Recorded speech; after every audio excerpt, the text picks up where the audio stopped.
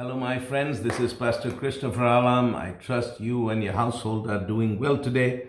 We are in the subject of the grace of God and the faith of man. So we are talking about grace, the subject of grace as the Bible teaches it, and then we are talking about the subject of faith, and we are actually marrying the two together for the simple reason that grace and faith are best when they're taught together because they are intertwined and interwoven into each other, and one supports the other. They are supposed to work together, and if we study them together, we get a fuller and better understanding of how grace works and how faith works. So we are into that, and I can see myself teaching many hours on this. I don't know how long, because I'm trying to build this up like a Bible school course so that when you listen to these, you watch these videos, you will actually learn something in a Bible school setting with few stories but a lot of scriptures. So and we all have all these videos up on YouTube. So that's what we are trying to do. And but before I go any further, let me tell you a story. I forgot to tell you my story yesterday. I always tell a story every night, and but let me just share this story with you. This was like many years ago in Sweden, and there was this guy who was brought by his mother. Actually, he was a little boy, 10 years old, and he couldn't walk. And so I prayed for him. To cut a long story short, the Lord told me to, just pray for him. And I never prayed for a lame person before. This was the first time ever. So I'm praying for this boy. He had this incurable disease. He was dying. In fact, I found out later he was the third known case with this incurable disease. And I did everything because, I was a novice. I didn't know much. So I had read in a booklet that there were 7 or 8 different ways God heals the sick. That is through prayer of faith, laying on of hands, casting out devils, Holy Communion, prayer of agreement, anointing with oil. So I thought, I was just a young guy. I thought, I will do all of them, and one of them is going to work. So I did that. I laid hands on him. I anointed him with oil. In fact, I poured the whole bottle of oil upon him because I wanted to make sure that, it went through. I did everything except give him Holy Communion. And at the end, really, it looked like nothing had happened. And so the mother asked me, she said, "What now?" I said, "Your boy is healed." She said, "Really?" I said, "Well, I've done everything the Bible tells me to know. Now God is doing his thing. So while God is at work, just thank him and praise him. Don't contradict him. Don't ask questions. Don't say," because sometimes we can abort a miracle by doubting or by expressing our doubts. I said, every time you look at your son, just say the following words. Say, "Thank you, Jesus. The man of God has laid hands on my son. Thank you, Jesus. You have borne my son's diseases, and by your stripes, I believe that he's healed." I said, just do that. Anyway, she did that. And so the next day, the boy suddenly got up one step and he fell down. And she was like shocked. She called me. She said, "This is what my son did." I said, just don't interfere. Don't think what's going on. Just thank God. Just say, "Thank you, Jesus. You bore my son's diseases. You carried his infirmity. The man of God has prayed for my son. I thank you have heard. My boy is healed." I said, that's all you should say with your mouth and nothing else, because the words of our mouth do matter. And she did that. And on the second day, he walked 4 steps. Third day, he walked across the room. And every time she would call me, she said, "I don't know what's happening." I said, I don't know either. All I know is that God is working, and don't get in the way. Don't interfere. Don't bring your own thoughts and your doubts or whatever. But just thank him and praise him. Because the Bible says about Abraham, he didn't doubt, but he gave glory to God. So I said, just give glory to God. And then the 4th day, he got up and he was walking. And that was like, I think that was 39 years ago. And that boy today is almost, 48, 49 years old. And he is the father of 2 children, has a family. He's got his own business. He's living today and he's alive. He's completely healed. And in fact, he's my friend on Facebook. But what I'm trying to say, and he runs marathons. That's his hobby. Now, what I'm trying to tell you is that boy could have died. If we hadn't taken a stand in faith and spoken the word of God over him, we could have given up and said, well, it wasn't God's will. Christopher Alam prayed for him. Nothing happened. But you see, this is more than about Christopher Alam. It is about Jesus who died upon the cross and bore that boy's sins and diseases. Never forget that. If you just look at man, well, he prayed, nothing happened. No, don't look at man. Look at Jesus, what he has done upon the cross. And that is what we base our faith on. Hallelujah. Anyway, we'll talk more about these things later. But I want to continue our lesson, the next lesson. And yesterday we talked about reigning in life through Jesus because of because of the abundance of grace, not just grace, but the abundance of grace we have received, and because of the wonderful gift of righteousness we have received, we reign and we rule in life through Jesus Christ. Hallelujah. Now, let's go to the next lesson, which is out of the law into grace. So, coming out of the law and coming into grace. It's like coming out of religious slavery and coming into the grace of God, and it's like coming out of swimming in a septic tank to coming into a beautiful, clean, pure ocean, coming out of the law and coming into grace, coming out of condemnation to freedom. Hallelujah. So I want to read to you because the book of Hebrews is written to Jewish Christians, Hebrew Christians. And Hebrews chapter 6 verse 1, it says, "Therefore, leaving the principles of the doctrine of Christ, let us go on unto perfection." Perfection here means maturity. That means that we leave the principles of the doctrine of Christ. We now go into maturity. That means that the principles of the doctrine of Christ is the doctrine of salvation, and receiving Christ, receiving a salvation. Then it says, now let us go into maturity. You have laid the foundation. The foundation is faith in Jesus, salvation. We have laid that foundation. Now let us go to maturity. Now I must add here that if you're trying to build a house and you're always laying the foundation, you will never get the house built. You can spend 50 years laying the foundation, you will never get the house built. So if you're one of those people who gets condemned easily, then you run to every altar call. And it's a sad thing to say, a lot of evangelists, they build their ministry on the crowds at the altar because that makes them look good. I'm an evangelist, and it is wrong because we evangelists, one of our jobs is to build up the body. In Ephesians 4, it says that the evangelist should be building up the body. That means they have got to be in our ministry a teaching element. If all we do is go from church to church and preach such messages that people feel guilty, convicted, so that people who have been saved 20 times before come running to the altar to get saved, and it makes our ministry look good because we had a full altar. Now, I know some of you won't like me saying this, but that is the truth. Then you know what happens? We are undermining their salvation because these are people who have been saved for 20 years, and every year they go to at least 10 altar calls, and so we are undermining their salvation. So they are like people who are laying the foundations again and again, and they never build the house. They spend their whole lives laying bricks on the foundation. But what we should be doing, even as evangelists, we should be we should be preaching the gospel, but we shall be teaching people.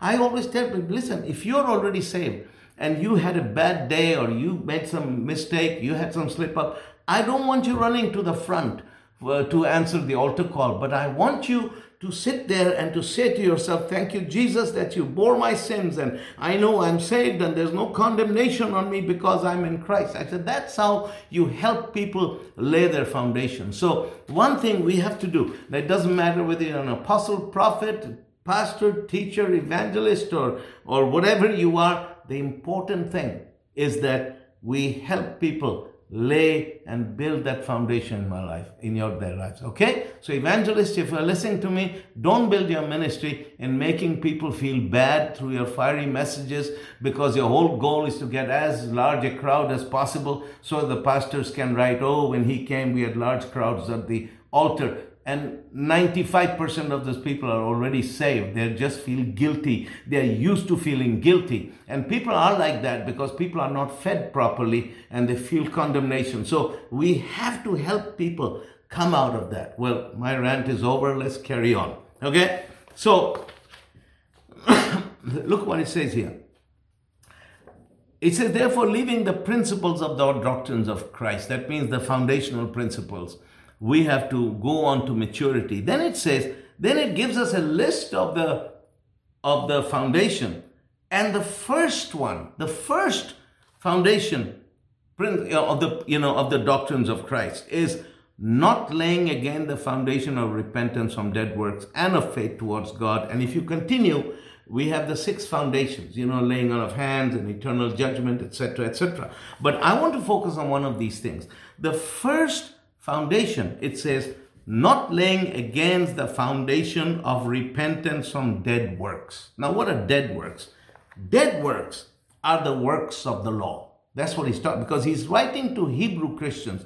What he's saying, that the works of the law are dead works, because through the works of the law, he said in Romans 3:20, Paul said in Romans 3:20, that through the works of the law can no man be justified before the sight of God. So if a person lives to work the law in order to be accepted by God, it is an exercise in futility, and it's just bound to, it's actually predestined to fail, because looking at the weakness of man, the inherent weakness, the sinful nature of man, and looking at the perfection of the law, it is impossible for any man to fulfill the law. So for a man even to try to keep the work of the law to be accepted by God, it is an exercise in futility, because no man can ever be accepted by God by the works of the law. That's what he's saying. So he's saying that one of the principles, the foundational principles of Christ is to repent from our dead works. Now, this is interesting, because we talk about repenting from sin, that if we have sinned, we repent. That means we sin and we change our minds and we turn away from sin and walk away from sin, walk towards righteousness. That is repentance from sin. But here he's not talking about repentance from sin, but he's talking to Hebrew Christians who were programmed by virtue of them being Jews. They were taught to live doing these dead works, the dead works of the law, trying to please God by the law. And it would be a lifelong thing, trying to keep the law of Moses, trying to please God through the law of Moses. So what the writer of the book of Hebrews here is saying is that you have to repent from these dead works. That means the works of the law, you have to turn away from the works of the law and put your faith totally in Jesus Christ, so that he is your 100% total Savior, that you look to him alone for your salvation.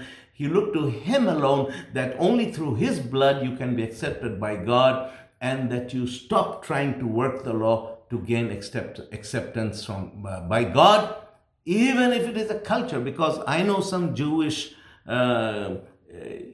believers, they come to Jesus, they don't even want to call themselves Christians, and they say, well, I'm a Messianic. And you know what they do? They try to keep the law. They eat the Jewish diet, they keep the Jewish dietary laws, and a lot of the things, not all of them, but a lot of the things that the people under the law do, they do those things, and they don't stop and think, because the law itself says that once you you give yourself to one of the items of the law, you are beholden to the whole law, and you'll be judged for the slightest breaking of the law. You are guilty of breaking the whole law, and you are under a curse. And the curse of the law, of not keeping the law of God in Deuteronomy 28 is poverty, disease, and death. So the Bible again tells us, warns us, and I'll show you this warning. The Lord is saying, don't even go there. Once you are in Christ, you are safe from the law. So I have he's a good guy, a Jewish guy who's saved, and I asked him, why do you do this? He said, well, it's cultural. It's my this is how I was brought up, and this is my culture. But you see, the law of Moses is more than culture. The reason the Israelites kept the law of Moses was not to fulfill some cultural thing, but the reason they did it was to gain acceptance by God. Now, if we do those things and say, well, I don't do this to be accepted by God, I do it because of culture, In my eyes, that is wrong. So, because in Hebrews chapter 6, verse 1, when it talks about the foundational doctrines of Christ, the very first one is we have to repent from our dead works. Repent from doing the works of the law. I mean, we have to repent and come to God and say, Father, I'm sorry. Forgive me for trying to please you, from trying to be accepted by you, by my own good works, of keeping the law of Moses. I'm not going to do that anymore. My trust is totally in you, in your blood, oh Jesus. That is my total acceptance, because upon Calvary, you bore all my sins. You take my place and you give me the free gift of righteousness, because through the works of the law, I cannot earn even the slightest bit of righteousness from God. So it is important that we repent from dead works. And here is not repenting from sin, but repentance from dead works. Repentance of sin we all have to do. Doesn't matter whether you came out of Judaism, you came out of Hinduism or whatever, but we have to repent from our sin. All of us have to repent of our sins. But we also have to repent of our dead works. Now, of course, as I said, the Jews have to repent of their dead works by keeping the law of Moses in order to gain acceptance by God. That's what I mean, repentance from dead works.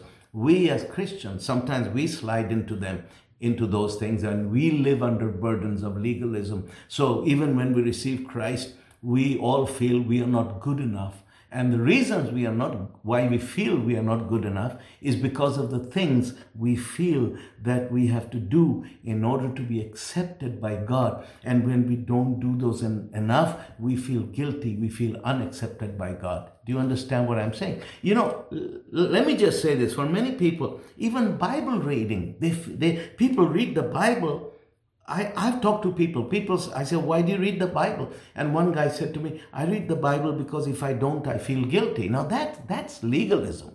You see, the only reason you should be reading the Bible because it's the word of your Father. Your Father is speaking to you. The word of God, the Bible is your place of communion. That's one reason you should be reading the Bible. It's your place of communion. Second reason you should be reading the Bible is so that you can study the Word of God and be a student of the Word and learn the precepts and the principles and what God says. You know, I mean, there are all these things, but you should never read the Bible just because you feel guilty because you don't do it. People feel the same way about prayer. They don't pray, they feel guilty. You don't pray to alleviate your guilt. You pray. You come to the place of prayer because you want to talk to Father. So what I'm saying is that these are the dead works we feel that we have to do to be accepted by God. And here's the thing, good fruit flows out of our lives because we are accepted by God. We don't do things to be accepted by God. The only reason we are accepted by God is because of God's grace and because of our faith in the work of Jesus Christ alone. Okay? So we have to repent of our dead works of the law and the dead self-imposed legal requirements we put on ourselves that push us down and destroy our faith. So we have to do that. Okay. Then Philippians, let's go away from that. Philippians 3 verse 9, these are the words of the Apostle Paul. And he says, and be found in him, not having my own righteousness, which is of the law, but that which is through the faith of Christ, the righteousness which is of God by faith. So Paul had come a long way, because if you look at the verses before that, he's talking about his pedigree, he was a Hebrew of Hebrews, and talks about his family, his theological education, all he was. But then when he met Jesus, he realized all that was garbage. And then he says, now, he's come to that point when he doesn't seek his righteousness in the law. He says, I want to be found in Christ, not having my own righteousness, which is of the law. He says, I don't want that righteousness which I earn by trying to keep the law, but I want that righteousness which is by the faith of Christ, the righteousness which is of God by faith, because that righteousness, that gift of God, is far more life-giving and powerful than anything you and I could ever earn by our own strength and by our own goodness. You see, that's what he's talking about. He said, I want that. Then he says, he was so passionate about it. He even said later on, he says that I may know him and the power of his resurrection and the fellowship of sharing in his sufferings, becoming like him in his death, so that I may attain a resurrection like him. So his passion was to be like Jesus. And he says, even if I have to die a terrible death like Jesus, I'm to suffer like him, I'm willing to do that if that is what it would cost me to rise up like him and to be like him. But I have good news. We don't have to try to keep the law or to suffer and die to be like Jesus, to have a resurrection like him. It is given to us by grace because we have received the abundance of grace and the gift of righteousness. So because of that, we reign in Christ. And because we reign in Christ, because we have Christ living in us, that is what enables us to go through any situation, any difficulty. If we are persecuted or imprisoned or killed, it doesn't matter. We can go to anything, through anything, because we are loved by God, accepted by God, and because we are in Christ. Amen. I trust you are all with me. Now, let's go to Acts 13 verse 43. It says, many of the Jews and religious proselytes followed Paul and Barnabas, who speaking to them persuaded them to continue in the grace of God. This is interesting because here were these Jews who had gotten saved, who had come to Jesus. They followed Paul and Barnabas, and Paul and Barnabas had come out of similar Jewish background as them. And Paul and Barnabas spoke to them and persuaded them not to carry on in the works of the law, but to carry on in the grace of God. So this was important for Paul and Barnabas, that these people came because they had lived under the law and they were Jews and they had lived under the law of Moses. So he said, now you have come out of the law, don't go back there again. But they were persuading them to carry on in the grace of God. Carry on in the grace of God. And then Acts chapter 20, verse 32, it says, this is what Paul says. He says, now, brethren, I commend you to God and to the word of his grace, which is able to build you up and to give you an inheritance among all them which are sanctified. Now, what he's saying is that Paul is saying to the Jews, he says, I commend you to God. I commend your life. I put you in the hands of the Lord and to the word of his grace. To the word of his grace, to the word of God's grace. You see, the word of God is the word of his grace. The word of God communicates the mercy and the love of God for people. And so it says, I commend you to God and I commend you to the word of his grace. And this is what the word of his grace does. It is to build you up.